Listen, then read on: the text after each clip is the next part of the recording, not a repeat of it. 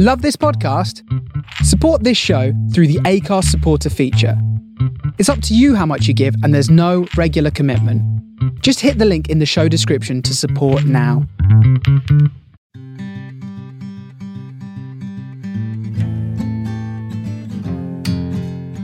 You're listening to Griefcast with me, Cariad Lloyd. Griefcast is a place to talk, share and laugh about the peculiar human process of death and grief. Each week I talk to a different person about their experiences of grief and death as we remember someone that they have lost along the way, whether it was a long time ago or you've just joined the club. Welcome to Griefcast.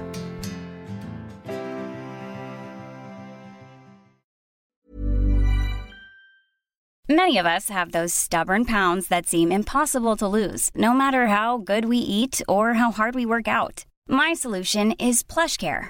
PlushCare is a leading telehealth provider with doctors who are there for you day and night to partner with you in your weight loss journey. They can prescribe FDA-approved weight loss medications like Wegovy and Zepbound for those who qualify. Plus, they accept most insurance plans. To get started, visit plushcare.com/weightloss. That's plushcare.com/weightloss. Hey, it's Danny Pellegrino from Everything Iconic. Ready to upgrade your style game without blowing your budget? Check out Quince. They've got all the good stuff, shirts and polos, activewear, and fine leather goods, all at 50 to 80% less than other high-end brands. And the best part? They're all about safe, ethical, and responsible manufacturing. Get that luxury vibe without the luxury price tag. Hit up quince.com/upgrade for free shipping and 365-day returns on your next order. That's quince.com/upgrade.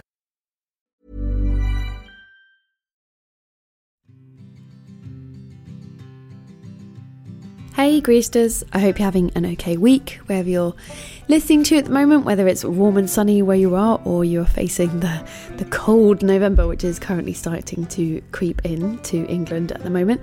Thank you so much for all the messages I've had recently. I had a lot of messages, especially off Christopher's episode a couple of weeks ago. If you haven't listened to it yet, I recommend you do, because I think it might be in one of the top. It's in the top 3 of the Griefcast, and I've had a lot of people say it to me, and it's a really beautiful and moving episode. So thank you so much. If you enjoy the show, as ever, please do rate, review, subscribe. It makes a huge difference. And if you've joined me from the Apple Spotlight scheme as well, hello, welcome. This week I'm talking to the brilliant Sam Irving. Sam is an amazing improviser and an actor. He is part of the several improv troupes, one of them being Men with Coconuts, the Spontaneous Players, who do Spontaneous Sherlock and Spontaneous Harry Potter. You may have seen them if you've been at the Edinburgh Fringe. They're very, very successful there. Sam came in to talk to me about a very unusual experience. Sam is originally from Dunblane, and he was at Dunblane Primary School when the massacre occurred all those years ago. He was in reception. He wasn't in the reception cast that was affected, but obviously he was hugely, hugely affected. And we talk about that a lot on this episode, about how you can be near a tragedy and how the guilt of feeling that perhaps you shouldn't be affected as much as you are, even though you are. And I'm sure we can all relate to that with grief, of how much grief are we allowed to feel. Sam also mentions a lot of organisations in this episode that are doing some amazing campaigning, both here and in America as well. And I'm going to list all of that in the show notes as well. So if there's anything that you miss as you're listening to the episode, do check out the show notes. That's where all the information will be. But for now, a huge thank you to Sam for sharing his story. And this is his story. So, Sam, who are we remembering today? I ask all my guests that, but perhaps it's a bit of a strange one this week. Yeah, who we're remembering for me today, and it is a bit of an odd one, it's the children who and the teacher who died in the Dunblane massacre 25 years ago.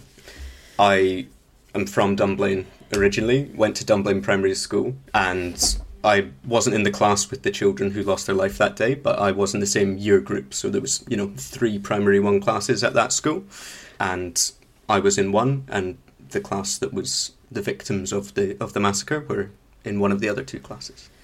Oh my goodness. And 25 years ago as well. 25 years this year. March was the 25th anniversary. Wow. 25 years ago seems like a very long and a very short time. At the same time, because it does seem like a long time ago, but it also seems like it was such a shocking event.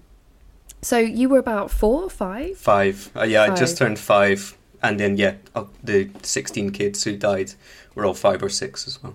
Oh, my God. So if you're okay to go back to what happened, so were you in school that day? Yeah, I was. I mean, I'll be completely honest. I don't have a strong memory of the event itself, of the day itself. I have a pretty decent memory of the immediate aftermath and the kind of the coming days and weeks and months.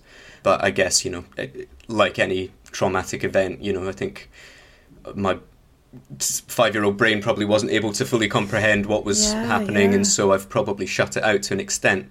But yeah, no, I was in school that day, and I do kind of have a memory of the aftermath.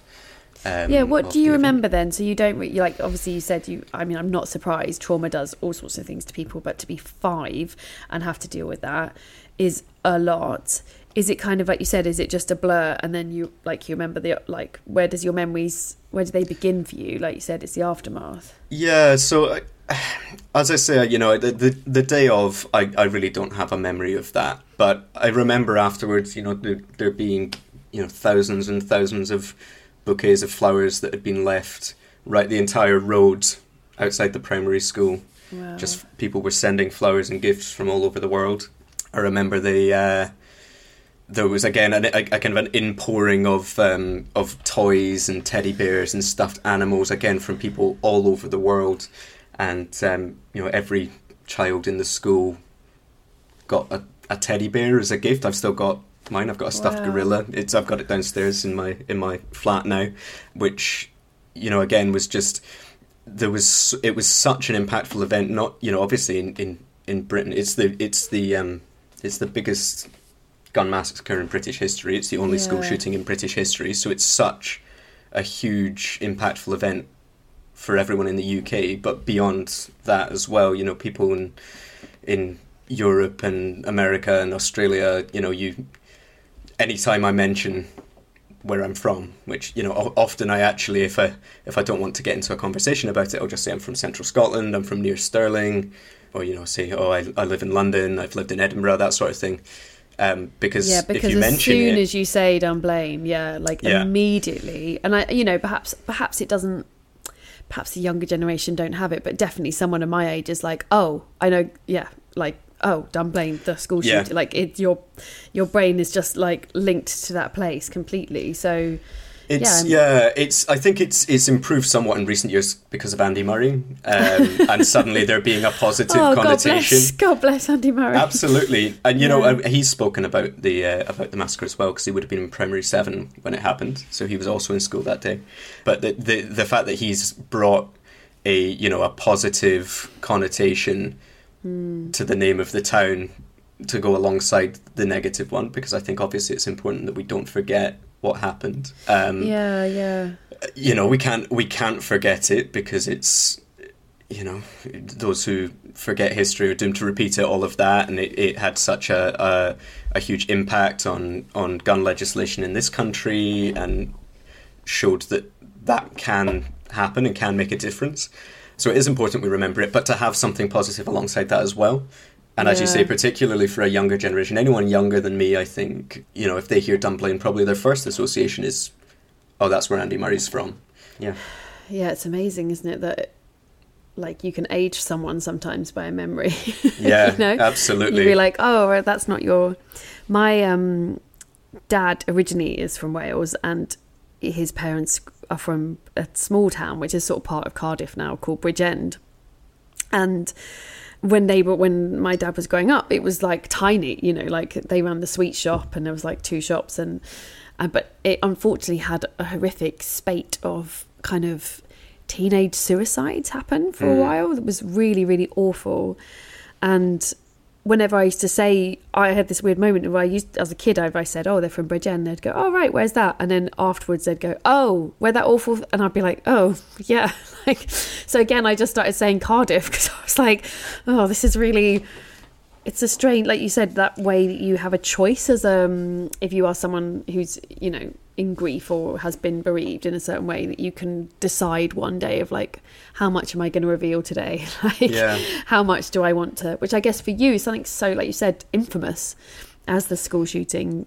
You're constantly having to negotiate that of like, oh, do I want to go into that today?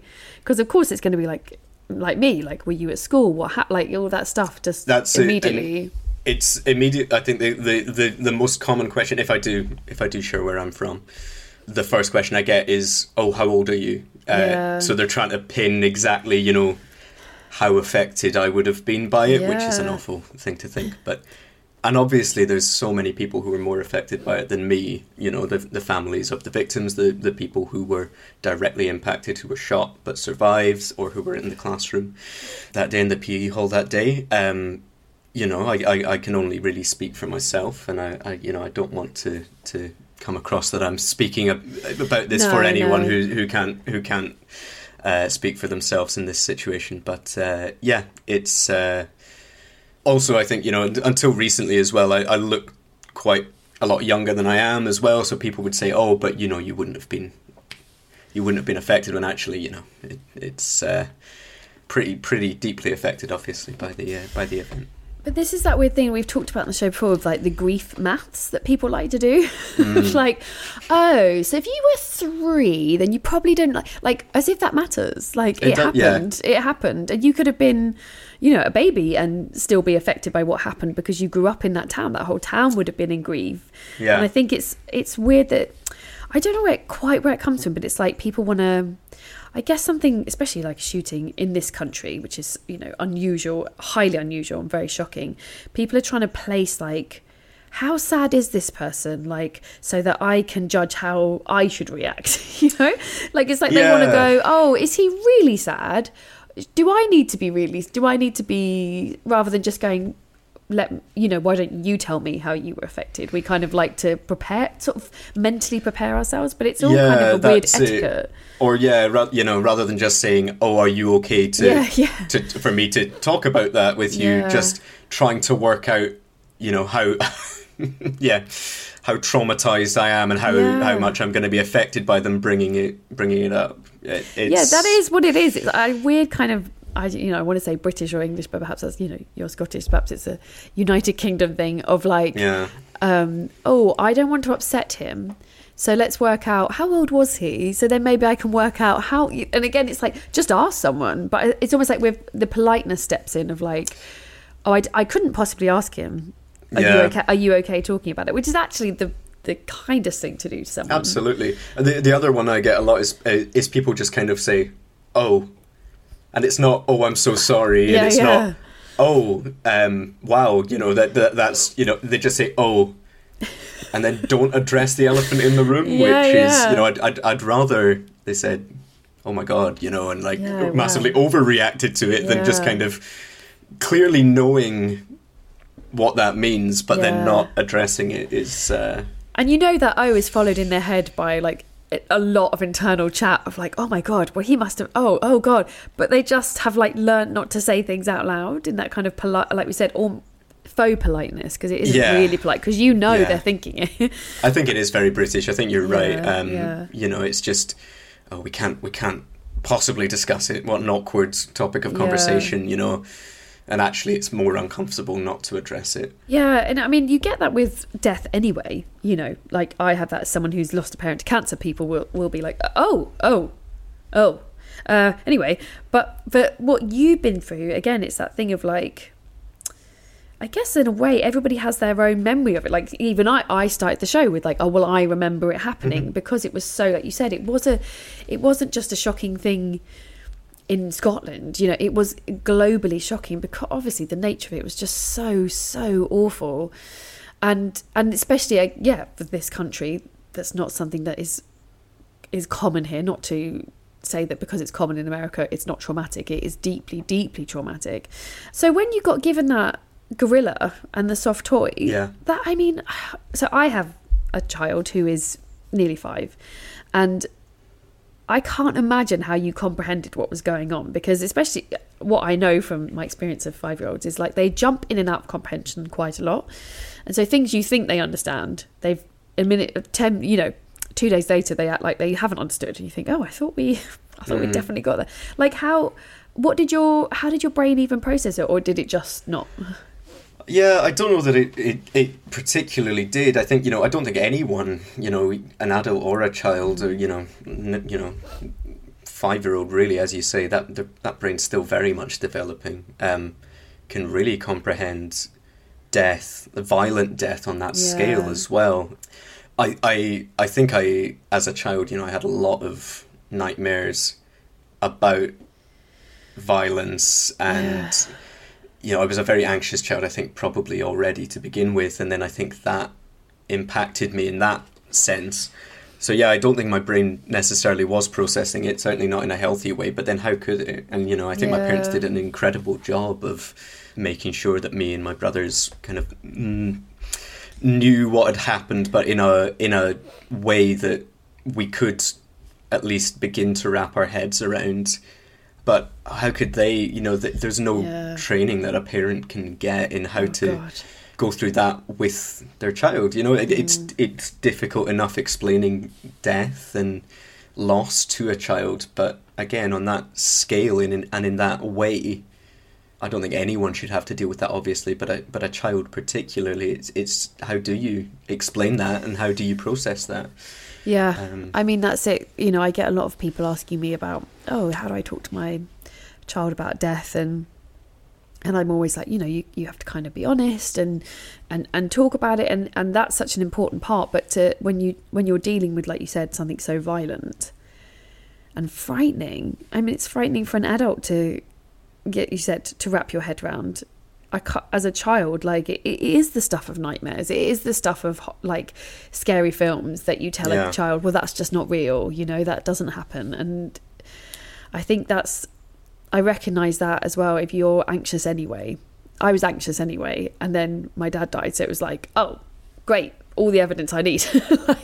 There's the thing I was worried about. Great, I understand, the world is terrifying, never relax. So I can imagine, if, you know, once you've been through something like that, like how your brain is just on alert a lot, right? Because it's... Yeah, absolutely. Yeah. And as I say, I used to have dreams about, you know, I would worry about people breaking into our house and, you know, little things like, you know, my mum tells a story about when we were on holiday as a kid and I was absolutely convinced that the house was going to burn down. And my mum was saying, well, why would the house burn down? You know, none of us smokes. And I was saying, oh, well, what if a robber breaks in and the robber smokes and he drops a cigarette? And, you know, it's these leaps of logic to justify the anxiety that you have in your brain.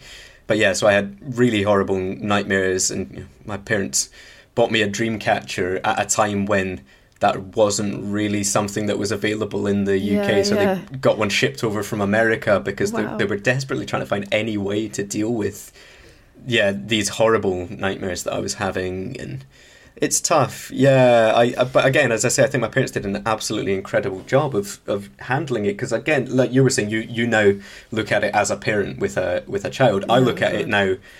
My mum and dad would have been, you know, maybe like 3-5 years older than I am now when that happened. And I don't have kids yet, but I think about that, trying to deal with that from my parents' perspective, because, I'm basically the same age that they were when it happened.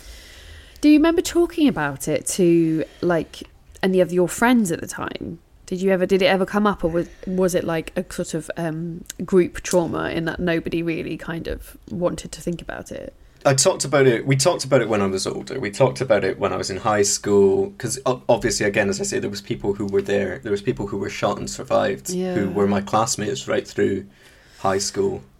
God. You know, who had scars from that incident.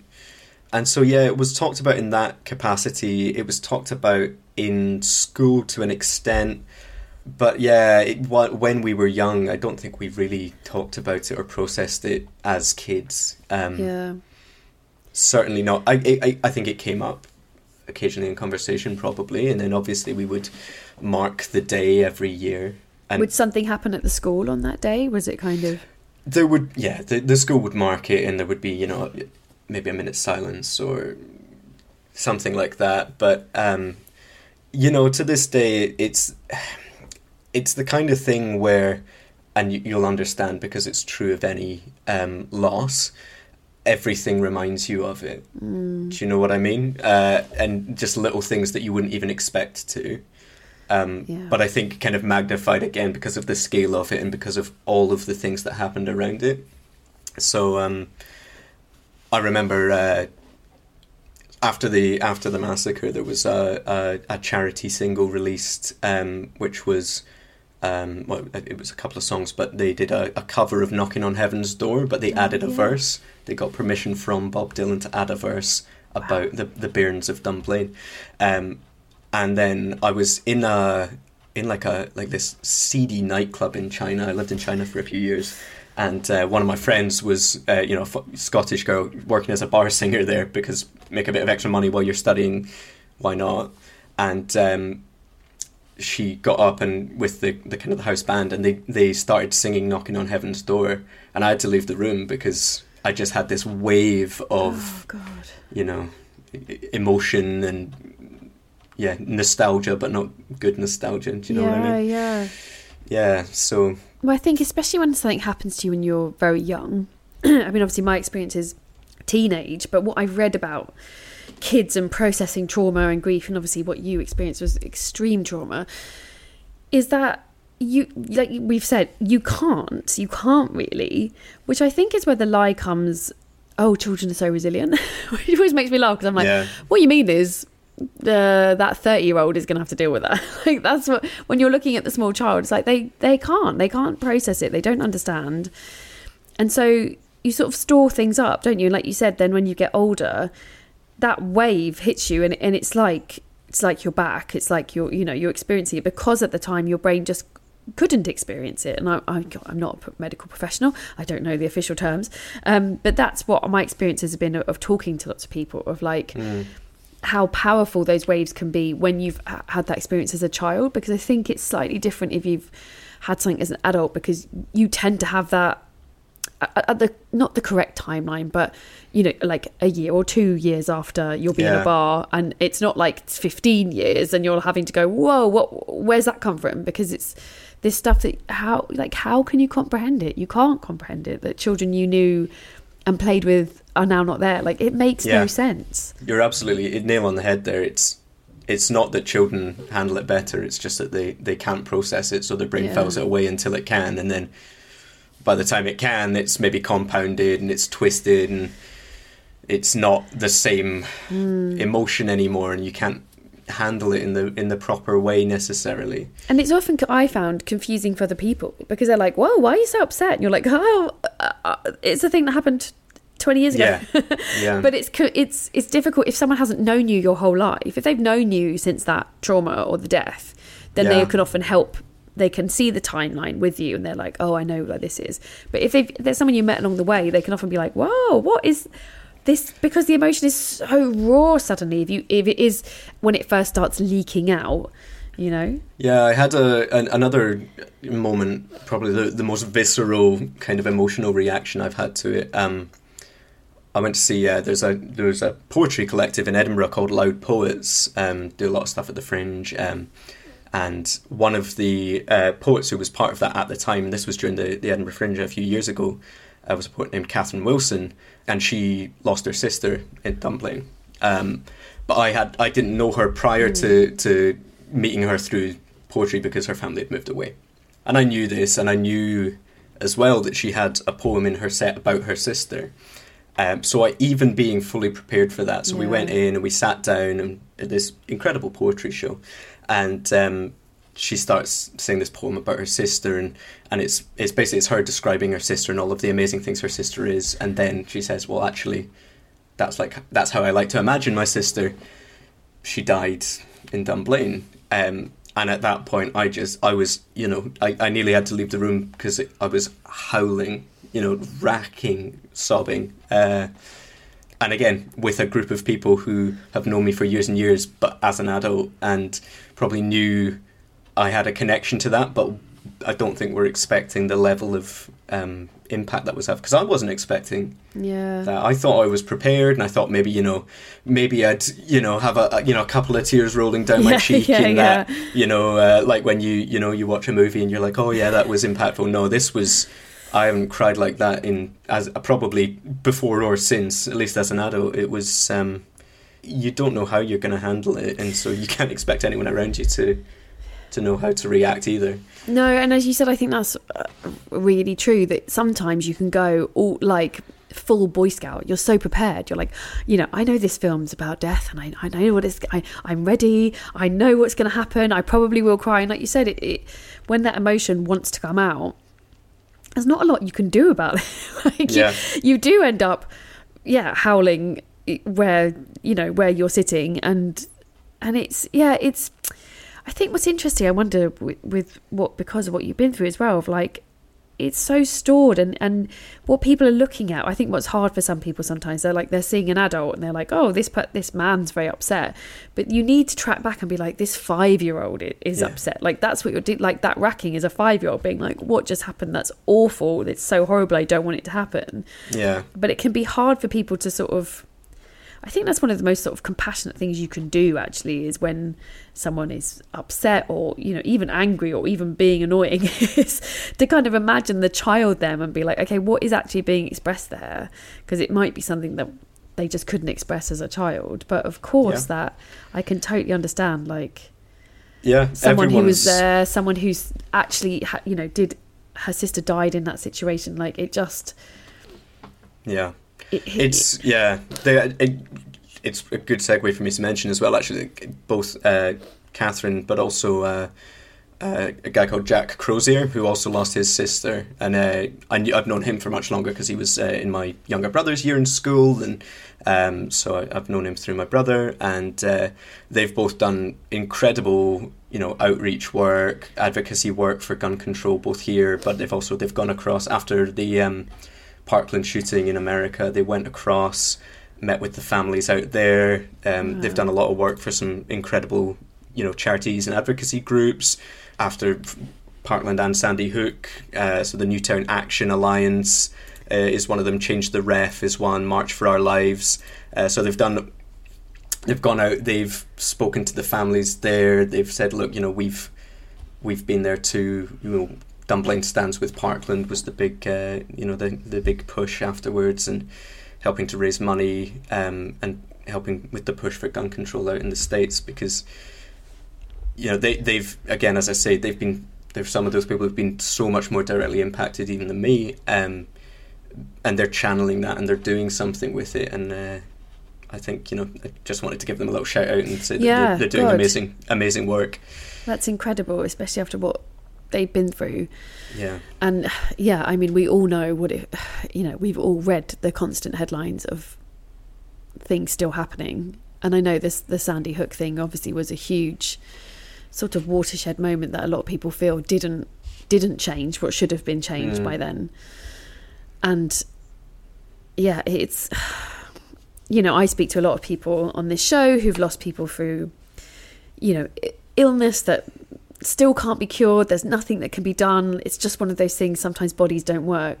But when you have suffered a grief in a way where not that it was preventable, but there were choices made that happen. I think that's a very difficult grief to handle, because you don't have that card of, well, there's literally nothing that could have, doctors did what they could and then people die. That you don't have that. You have that. This shouldn't have happened. Yeah, and again, it's that thing as well about it being it's a constant reminder. Every time there's a shooting in America, which is often, it's a reminder. And in the UK as well, we're not, I think we're obviously so much better on gun control and on levels of violent gun crime in the UK. But, you saw that in August in Plymouth, there was there's gun violence again, and there still is room to improve in the UK in terms of legislation, in terms of monitoring mental health. There's a group called the Gun Control Network, which is set up for that, because you can still get one license to own a shotgun in the UK and buy as many shotguns as you want, or sport hunting guns. There's no they're pushing for things like, you know, having a connection if you own a gun license for hunting or as a farmer or any of these things, to have some connection to your GP record, so that if you are seen to be, you know, medically unfit to own a firearm, that is flagged up in the system, because you still can legally buy guns in the UK. You just can't buy handguns for personal ownership. Yes, very, very well said. That often in this country we're like, we're so much better than America. It's not always. It's not like there's no room for improvement here. Of course there is.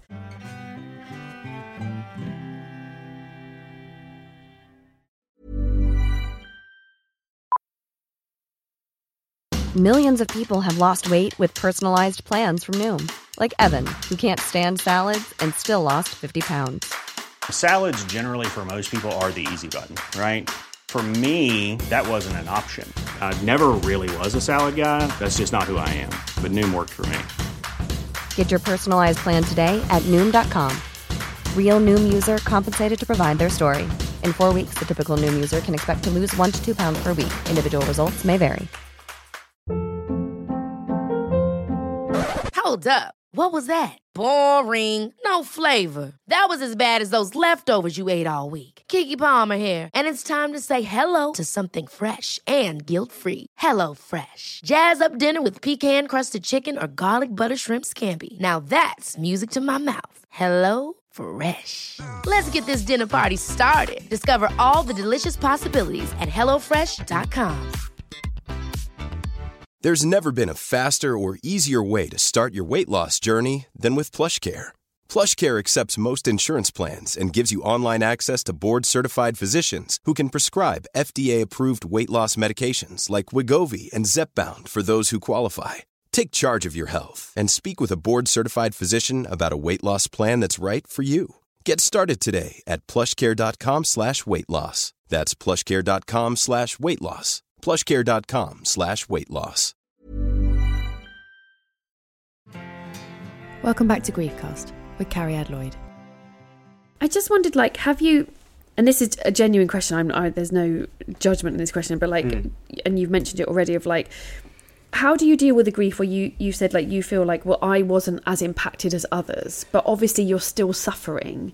Like, has that been difficult to balance? Because I think, of course you've been grieving, of course this has affected you, but I know that I can understand that weird judgment that we do to ourselves. Yeah, it is something that I think I'm handling better now. I think, you know, in my teens and in my 20s, I think I probably did feel like when I had those moments of outpouring, of grief, of, you know, being something small just tipping me off, I kind of almost felt guilty because I was like, oh, well, I have no right to, you know, I guess it's a survivor's guilt to an extent as well, you know. Yeah. You know, what right have I got? I'm alive, I'm healthy, I'm well. What right have I got to be so upset by this? But I think now, we think of ourselves as adults from the moment we're 18 or 16 or whatever. But I think now that I'm 30, I kind of can look back and think, oh, actually, I still was a child when I was trying to deal with a lot of those emotions. And so, yeah, I think I'm allowing myself to be affected by it more and allowing myself to grieve more. But I think I do still feel a little bit like when I see people like Catherine and Jack or you know, my classmates who were directly impacted by it, I do still feel a little bit of guilt, which I kind of have to acknowledge and then tamp down a little bit, of saying, oh, well, they have it worse. Because there's always going to be someone who has it worse. Yeah, and that's the thing. I think you put that really well, because there is, but it doesn't, like, if you do that to yourself, if you're like, oh, well, you know, but I wasn't affected as someone else, it doesn't change your feelings. So if you feel grief and you feel sad and you know, you've got that pain and anger that you need to get rid of, just saying, oh, well, it was worse for others, doesn't make the pain and sadness go away. That's, if it did, it'd be great. If you could be logical about it and go, oh yes, I see, my pain doesn't, yes, well, it's not as heavy as that person, so I don't need it. But that's not how it works. It's like, you still feel it, and you can be feeling it just empathy, because because you did survive. And I think it's funny, isn't it? We call it survivor's guilt, and I know exactly what you mean by that term, but in a way it's like you can feel so deeply because there, by the grace of God, go I. Like, because of that, you can feel like someone else's pain. And it is a sort of deep, deep empathy for what happened to someone. But we try and, again, place value on things or judge it. Like, you shouldn't have that, or you're allowed 60% of it and you're allowed 20%. Like, there's no logic to grief. It doesn't work like that. It just, unfortunately, it would be very neat if it did. we could all weigh our grief and be like... And I get that sometimes with people who, it's been 20 years and they're like, oh, well, it's been 20 years, so I'm not allowed to feel anything. And you're like, yeah, but do you? That's what matters, isn't it? It's not whether you're allowed. It's like, but do you? Do you feel that pain and sadness? And if you do, that's what you got to deal with. Did you go to therapy? Did you get counselling or anything like that? Like, what was offered at the time and what was happening now, I wonder? To be honest, I actually genuinely couldn't tell you what happened at the time. I would need to ask my parents about that. It's not something we've ever talked about. But no, I don't think we really got... I never got therapy in that sense. It's something I considered... When I was at university, I struggled quite badly with depression, which I think is probably unrelated. But and I considered it then, and then ultimately didn't go to therapy. And I'm just kind of now coming back round again as a more mature adult who actually can look at myself and go, okay, maybe this is something healthy. It's something that I'm considering, just generally, not specifically for this, but for grief, but for life, for everything. That's interesting to me because so many people I've spoken to on the show who've had an early grief, so, 0 to 10 or teenage, the thing we always say that always comes up is, you spend your teenage years utterly confused as to what happened, your 20s being like, what happened to me has nothing to do with how I'm feeling now. Nothing at all. Like, completely unrelated. And then you hit 30 and you're like, oh, hang on a minute. And you draw the line and you suddenly see this line really clearly that you've never seen before. And you're like, oh, it's all related to that. What? Because you spend your 20s being like, no, don't worry. This is just who I am. This has nothing to do with this thing that happened to me. And I do think it's something, like, I used to be annoyed by that because I didn't get therapy till I was in my early 30s. And I not saying you're doing this at all, but for ages I was like, no, I'm like, it's nothing to do with, like, my dad dying is just a thing that happened. It's nothing to do with what's happening now. And then once I got to early 30s, I was like, I think that moment moulded me so viscerally that everything, every decision, every mental place I've been in, it can be pointed back to that. And even though I was anxious beforehand, yes, this thing came and like stamped me into a shape, which made me look at the world in a certain way, which made me feel a certain way, which made me blah, blah, blah, blah. And it's not that it's not negative. I think that's the thing. I was worried. I was like, oh, therefore I did something wrong, or I'm a bad person, or I'm not fulfilling my potential. And what I sort of felt in my early 30s was like, oh, I see. It's just how it is. It's nothing. It's not good or bad. It's just a thing happened to me. I reacted to it. And now I need to just look at quite what happened. Just sort of investigate it a bit. Yeah. I think as well, that's it. I think we're a sum of all of our experiences, the good and the bad. And you need to acknowledge that everything's probably connected in some capacity. Yeah. Yeah. But, not saying you have to have therapy at all, so. No, definitely something that it's been on the radar for a while. So yeah, like, I think that's interesting to me as well, that you don't remember anything being off. I mean, perhaps it was, but also I wouldn't be surprised if it wasn't because of the time that it happened. There was a kind of, well, get on with it. That's the best thing to do. And I wonder now, I'm sure mental services are still so hideously underfunded that I'm sure it's still not what it should be, but. It's crazy to think, isn't it? Like, really, with something that traumatic, like the whole town should have been offered wraparound therapy care, but the resources are not possible because, like you said, that when something that massive happens to a whole town, that's in the way that people have been talking about the pandemic. Like the whole world is grieving for what's happened. Like that's and that's a pandemic.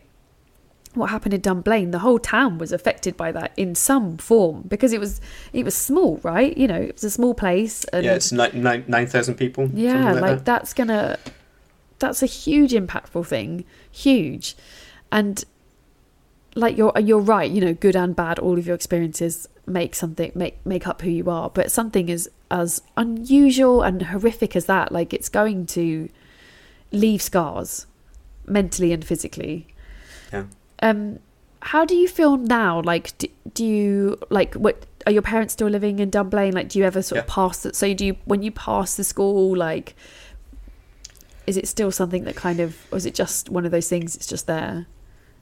Yeah, it's just kind of there. It's just always, I guess, in the back of my mind to an extent. I don't, you know, it's not I pass through the school and I think, you know, oh, there's my old primary school. Yeah. No more than that, really. But yeah, it has left its mark on the town, but in positive ways as well. You know, there was huge funds raised afterwards, and so they built a really excellent community centre. So as you drive into Dunblane, there's this huge, called the Dunblane Centre, community centre, which was built through the donations and the funds raised after the massacre, and that, you know, that's where we used to go when I was in a band in high school. We would go and practice in the music room there, and I used to go to youth clubs there, and we would hold concerts there when we were, you know, doing it. So it's that sort of thing, you know, that reminds me, but in a kind of a bittersweet way, I guess, of, you know, it was an incredible resource to have, but it was made possible by this awful event. Yeah. But no, I say my parents do still live there. They still live in the house that we lived in at the time, that we grew up in. So I go back there, you know, a few times a year, but it's my home. It's in the same way it is for anyone else, I guess. Yeah, that's the thing. You can't separate it when it's an incident that happens so close, I guess. It's not like you were visiting and you would think, well, I'll never visit that place again, like this awful thing happened there. Yeah. It's wrapped up in, like you said, who you are and all your other experiences. Have you had any griefs since then that you felt have, like, kind of, triggered anything, or been difficult to process because of what happened, or not at all? Or? Yeah, so, you know, I count myself very fortunate. You know, both my parents are still with us, very healthy and well. I lost two of my grandparents kind of back to back, very quick succession, when I was 18. And that was that was a weird experience for me, because I was living in China at the time, doing a gap year, and I knew that they were sick. My parents came across to visit me at Easter, and they said, just so you know, they're both very sick. They both had cancer, smoking related cancers, and they asked me, they said, do you want to know if they die? Like, do you want us to tell you if they die? And I said no, because I said, look, if you tell me that they've died while I'm out here, I'll fly home. I won't stay. Yeah. And that's not what they want. That's not what anyone wants. And it's not going to help me to come back to grieve them then. Yeah. So they actually died while I was out there, and I found out when I got back. I literally got back, landed in Heathrow Airport, and my parents picked me up, and they took me and we sat down in a cafe, and they said they both died within, 2-3 months of each other. And so I kind of already had a bit of a delayed grieving process on that.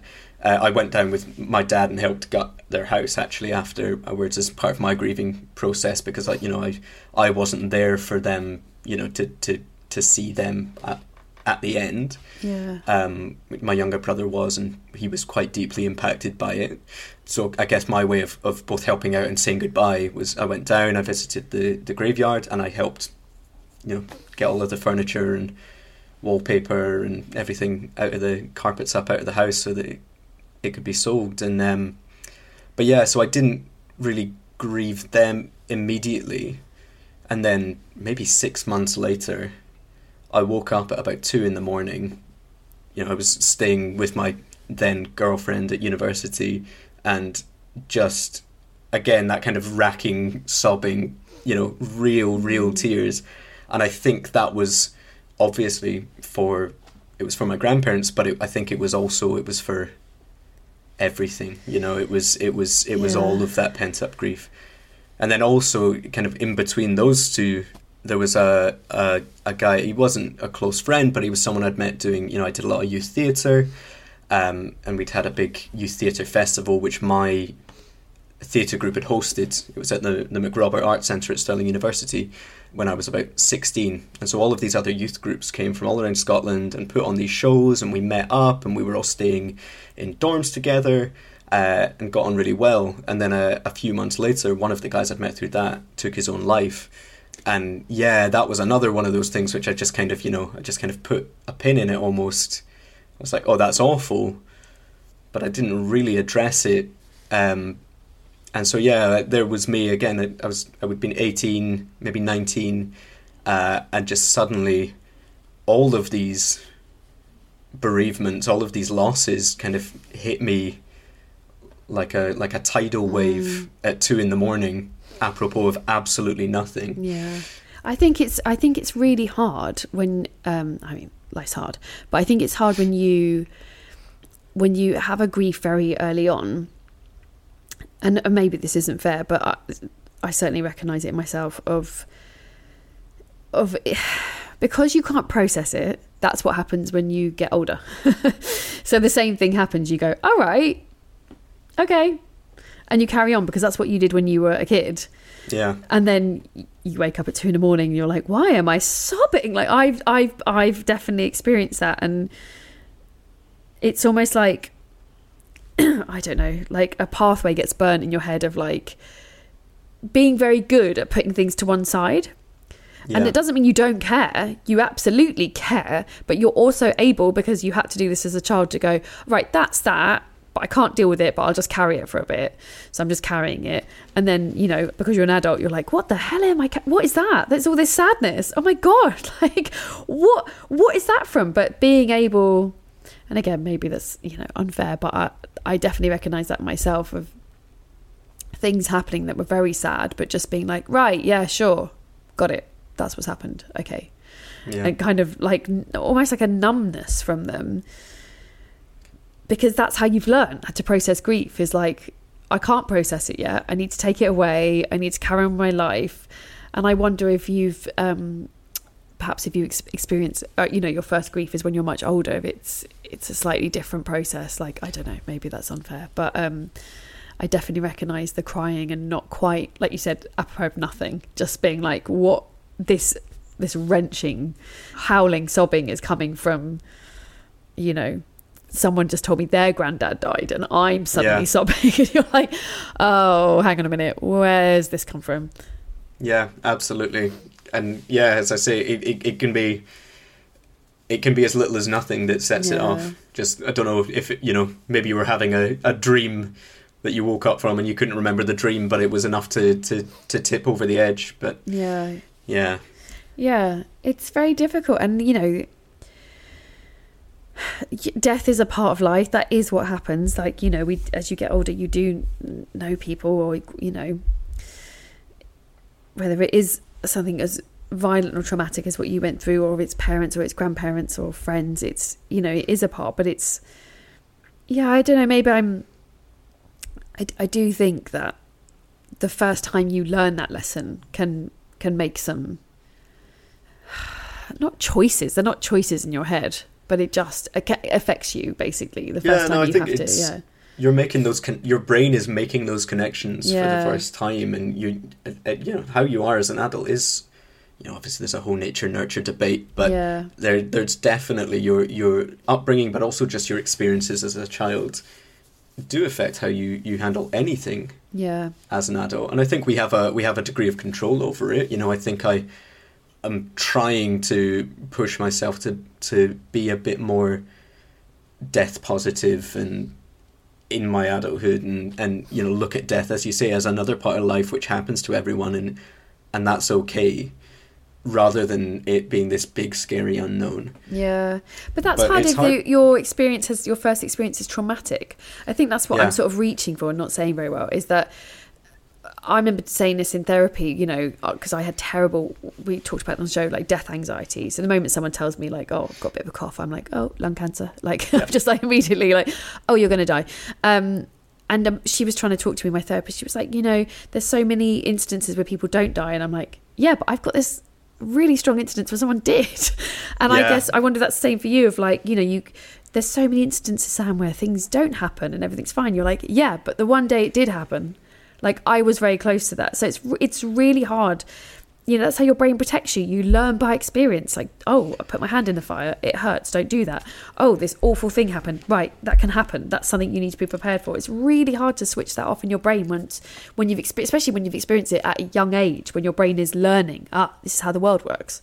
Yeah, you can't logic your way out of everything. You know, as much as it would be lovely if we could, and as much as we try, I think sometimes you just kind of need to almost lean into it to accept it a bit as well. Yeah. Not with stuff, as you say, like death anxiety. Obviously, you don't want to just embrace that fully, but at least acknowledging it, and then I think that's what, like you said earlier, like it's acknowledging it, acknowledging the guilt, acknowledging the anxiety, and then you can move through it. It's when you deny it to yourself, isn't it? When you're like, no, that's fine, that's normal, that's just how I am. I think that can be. Perhaps, I don't know, I'm struggling with my words today, like perhaps it's not the best way to process it, is, you know, or when you get better at processing, you see the process in yourself. You're like, oh, I'm feeling the guilt today because of this, but that's okay, I'm allowed to feel that. Like all of those steps you have to kind of take your brain through. But my God, like Sam, it's an extremely unusual and traumatic thing to have been through, like, and whether you were next to the bomb blast or away from the bomb blast, you're still profoundly affected by it. Yeah. And I think that the way you've been talking about it today has just been, amazing. Thank you for talking about it and being so honest about how you've dealt with it, because that not many people have had to go to process what you have had to process. Yeah. No, absolutely. My pleasure. And, you know, I think as I say, you know, I think it's so important not to forget these things as horrible and traumatic and awful as it is. It's important to remember these things, and it's important to talk about them. Thank you, Sam. I really appreciate you remembering the children and the teacher of the Dunblane Primary School. Thank you. You can follow Sam on Twitter and find out about where he's performing his improv if you head to @TheSpont_Players. That's @TheSpont, SPONT Players. There's all the information of where he's doing improv. As I said at the beginning, all the information that he mentioned, all the organisations he talks about on the show, I'm going to put in the show notes. So if you want any more information, please do click through to there. You can follow us on Twitter and Instagram @TheGriefCast. The show was recorded remotely in both our living rooms. It was edited by Kate Holland. The music was provided by the Glue Ensemble. And remember, you are not alone.